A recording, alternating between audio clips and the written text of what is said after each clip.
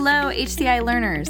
Welcome to another episode of 9 to Thrive HR, a podcast for the most pressing issues facing talent management today.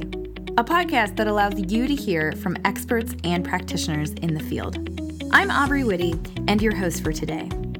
If you're listening on iTunes, be sure to give us a rating. It helps other talent-minded people discover this program. For today's podcast, I'm joined by Francesca Gino, a Tandon Family Professor of Business Administration at the Harvard Business School and author of Rebel Talent. Francesca is a behavioral scientist whose latest research shows how conformity is costly to ourselves in terms of our well-being and to the organizations we are a part of, as it lowers engagement, productivity, and innovation. Her research suggests that, despite the fact that being inauthentic feels morally wrong, it is the approach we often use in our social interactions, with consequences that we fail to predict, from not getting the job or the date that we hoped for and giving up in the face of challenges, to failing to voice our concerns or point to injustice and not getting the support that one needs to succeed. Gino, the Tandon Family Professor of Business Administration at Harvard Business School, has authored or co-authored more than 100 academic papers and many Harvard Business Review articles on this topic and many others. Francesca is scheduled to present a keynote at our upcoming Learning and Leadership Development Conference, September 18th to 20th, where she'll be delivering her presentation, Rebel Talent, Let Your Employees Rebel. At this time, we'll move into a question and answer session with Francesca. So Francesca, welcome. So nice to be speaking with you. Thank you for having me. Yes. So I think that for most HR executives, the idea of encouraging employees to, quote, break the rules elicits a bit of fear as well as some deep interest. So how can deviating from traditional business norms and fostering a culture of rule breakers actually help increase business performance? It's interesting that you say that this thought can elicit fear, but also some interest for HR executives. I would say that that's even broader, that you can take any leader, no matter what their position in the organization is, and I've talked to many of them, they have this fear. They have the fear that letting people rebel or break rules might end up in complete chaos and bad performance for their businesses.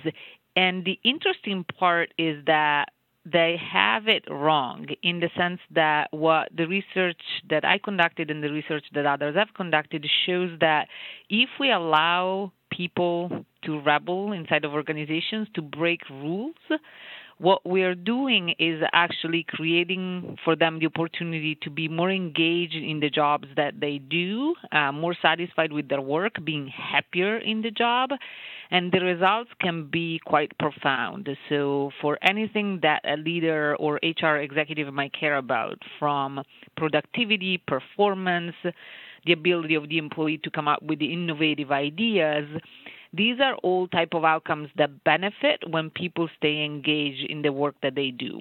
And so allowing people to break rules at work doesn't mean to let them cheat or be dishonest. What it means is allowing them to stay engaged in the work that they do, or at least that's the way I talk about this issue. Great, thank you. So we're not saying, and you're not advocating for anarchy at work, you're advocating for a little bit more flexibility, and employees are empowered and can take ownership of how they go about doing their jobs in the best way that they see fit. Yeah, so a big problem and a big reason for why we see so much disengagement across the globe is the fact that people conform too much. They stick to the rules too often. And what I mean by this is that rather than using their heads, rather than thinking about ways in which they can use their strengths at work, they follow the norms, they follow the behavior of others, or they follow traditions and commonly accepted procedures at work. So they stay with the status quo rather than being curious about alternative ways of operating. Now, it's very important for leaders to think carefully about the balance. So I'm not saying that in any part of the business or the organizations, rule breaking should be allowed. And in fact, there should be mechanisms or transparency or clarity about rules that can be broken and rules that cannot be broken. And the best leader, HR executives, or even businesses and organizations have done that. One example comes from a leader who I really admire. Her name is Melody Opson. She is the president of Ariel Investment, an investment and money management firm based in Chicago. And what she has done is create an environment in the organization and in her interactions with employees at work where she wants to hear their voices. She wants to hear their perspectives. She allows them to fight conformity, to break rules. But she and others in the executive team are very clear on the rules that cannot be broken. So, for example, if you think about one of the things that is very important to the company is reputations and good relationship with its customers. So every time a document goes out to a customer, there is a process that requires that 3 different set of eyes need to go over the documents before it's sent out. So that's a rule and a norm that the business has used for years that cannot be broken. And everybody is very clear on the fact that that is the case. But in other parts of the businesses or for other procedures, people can use their minds and question processes and procedures that are used. Great, thank you. What are some other examples of how organizations have used this idea of constructive nonconformity to drive innovation and increase their personal as well as their business performance? You talked a little bit about leaders and the rules that they can put into place within their teams, but what about organizations as a whole? Yeah, so first, I think that going back actually to the leadership component of it, it's important for leaders to show the way. So it's not a matter of expecting behaviors of others and never engaging in them in the first place. Employees look around and they look at their leaders and bosses and the culture inside of the organizations to actually see whether the leaders or their bosses are actually walking the talk. And so if we think about maybe what is the most basic strategy is for executives to really wear their nonconformity on their sleeve in the sense that by doing so they can encourage others to do the same. I can think of another leader that I met that was actually a great example of modeling nonconformity for his people. This is a very famous chef. His restaurant was nominated and actually won the award for being the best restaurant in the world in 2016. He's an Italian chef. His name is Massimo Bottura. Very inspiring leader. And in a lot of the things that he does in his business is modeling nonconformity for others. So it can be in very small ways. One of the things that he does, the first thing that he shows up when he goes to the restaurant in the morning is to take a broom, go out in front of the restaurant and start cleaning the street. And you're there, you're a person on the team, you're a sous chef, you are one of the people working in the front of the house, and you're sort of looking at this behavior from the chef and owner of the restaurant, and you start wondering, why him and not me? And so it's sort of fighting common expectations in a way that makes his team and his people realize that nonconformity is accepted, that people should start questioning what comes their way, or they should start questioning the status quo in the hope of finding a better way. So one of the behaviors and really effective strategy that leaders can use to help promote nonconformity is really modeling the behavior themselves. And they can also point out conformity when they see it. I want to go back for a second to Melody Opson, since she's a great example of that. Sometimes she is in meetings where everybody's agreeing with one another, so there is real no discussion of the issues at the table, because everybody's just nodding along and not expressing their views. And she points out the behavior explicitly. She would say things like, it's time to make a donut.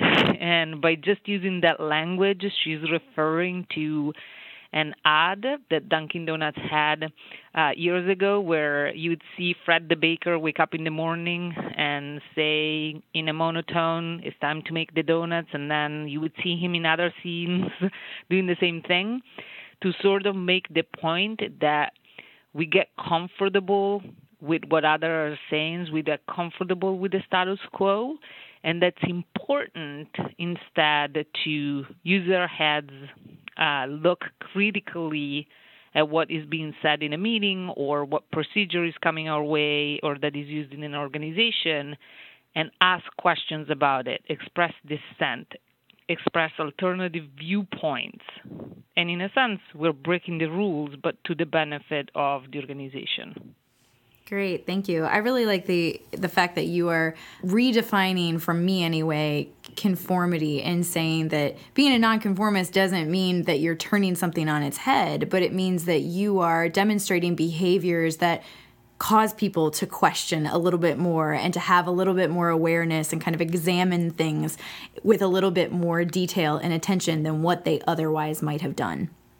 Exactly. It's like asking the question of why are things this way? If I go back to Massimo Bottura, one of the reasons why I was fascinated by learning more about his leadership is that if you take one of the things that really should not be touched is Italian cooking.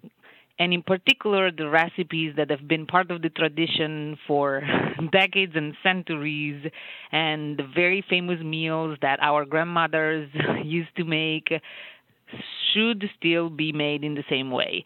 And what is interesting about him, as you can probably tell, I'm Italian, so that's why I was fascinated by his way of breaking the rules, is that he put those traditions in question. So he started looking at common recipes and say, why are we cooking the meat this way? Why are we following this set of rules? And if you actually use your critical mind, you would see that some of these procedures make little sense. Maybe they were interesting or the right procedure at a certain point in time, but now we know that we lose certain properties or certain flavors if we cook the food that way. So he applied his way of being against conformity in thinking through something, in this case Italian traditions, in the case of cooking, and really started pushing for different answers or alternative ways of looking at recipes.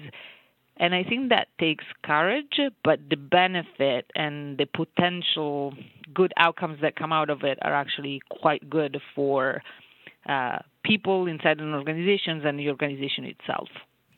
Thank you for sharing that. And I think that also that there's an element of bravery, of courage that's required to do that. Especially, I don't have an Italian grandmother that makes recipes that, came from a book that's many years old. But if I did, I would be so nervous to touch that, and to say and question it. So I think that I want to acknowledge the fact that being a nonconformist does take a bit of a leap of faith and in putting yourself out there.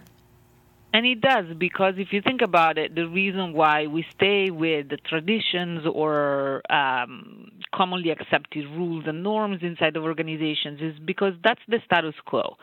And it's a comfortable space and spot to be in, and moving away from it requires taking some risks and potentially losing a recipe or losing a position that is good and comfortable. And so you're totally right in saying that people have this fear of taking a risk that is not going to pay off, and too much focus on the potential of experiencing that loss or doing something that is different from what others are doing often is so big that gets us stuck into a place that doesn't allow us to change, to innovate, or to perform at high levels as we could.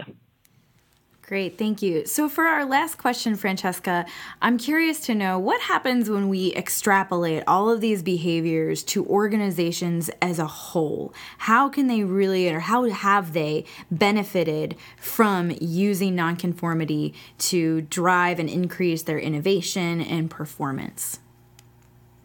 So if I think about organizations that really embraced this perspective of letting their employees and their leaders break rules, again, with a clear sense of and communications of rules that cannot be broken. Those are the organizations that have been incredibly innovative, that have been able to adapt to changes in their industry, and also organizations that people don't want to leave, because you come in and because of the very fact that the organization allows you to think critically about processes and procedures and traditions that are in place, and because of the fact that the organization has created a culture where breaking rules rather than conforming all the time is an okay thing to do, that's an organization where I feel committed to the work that I'm doing. I'm feeling engaged, and I rather stay with rather than leave for a different type of job. So there are all sorts of outcomes at the organizational level in terms of innovations, performance, but also employee engagement that can go a long way of helping the organization be competitive and stay successful. Thank you, Francesca, so much for spending part of your day with HCI and sharing some of this new research on constructive nonconformity in the workplace and some of your insights and examples of that. Thank you. It's such a pleasure to have an opportunity like this one to talk about this topic. We appreciate it. If any of you would like to dive deeper into Rebel Talent and other business case studies, we encourage you to register for HCI's Learning and Leadership Development Conference, which will be held September 18th through the 20th in Chicago. Just click Enroll at the top of the homepage and then click on the range button marked View Conference Schedule to learn more. As always, we thank our listeners for tuning in. Be sure to subscribe to this podcast if you enjoyed what you heard. You can find HCI on iTunes, SoundCloud, Stitcher Smart Radio, as well as the YouTube channel HCI Talent. Once more, don't forget to rate HCI on iTunes. We love it when you click 5 stars for us. And for 9 to Thrive and all of us here at HCI, thank you for listening.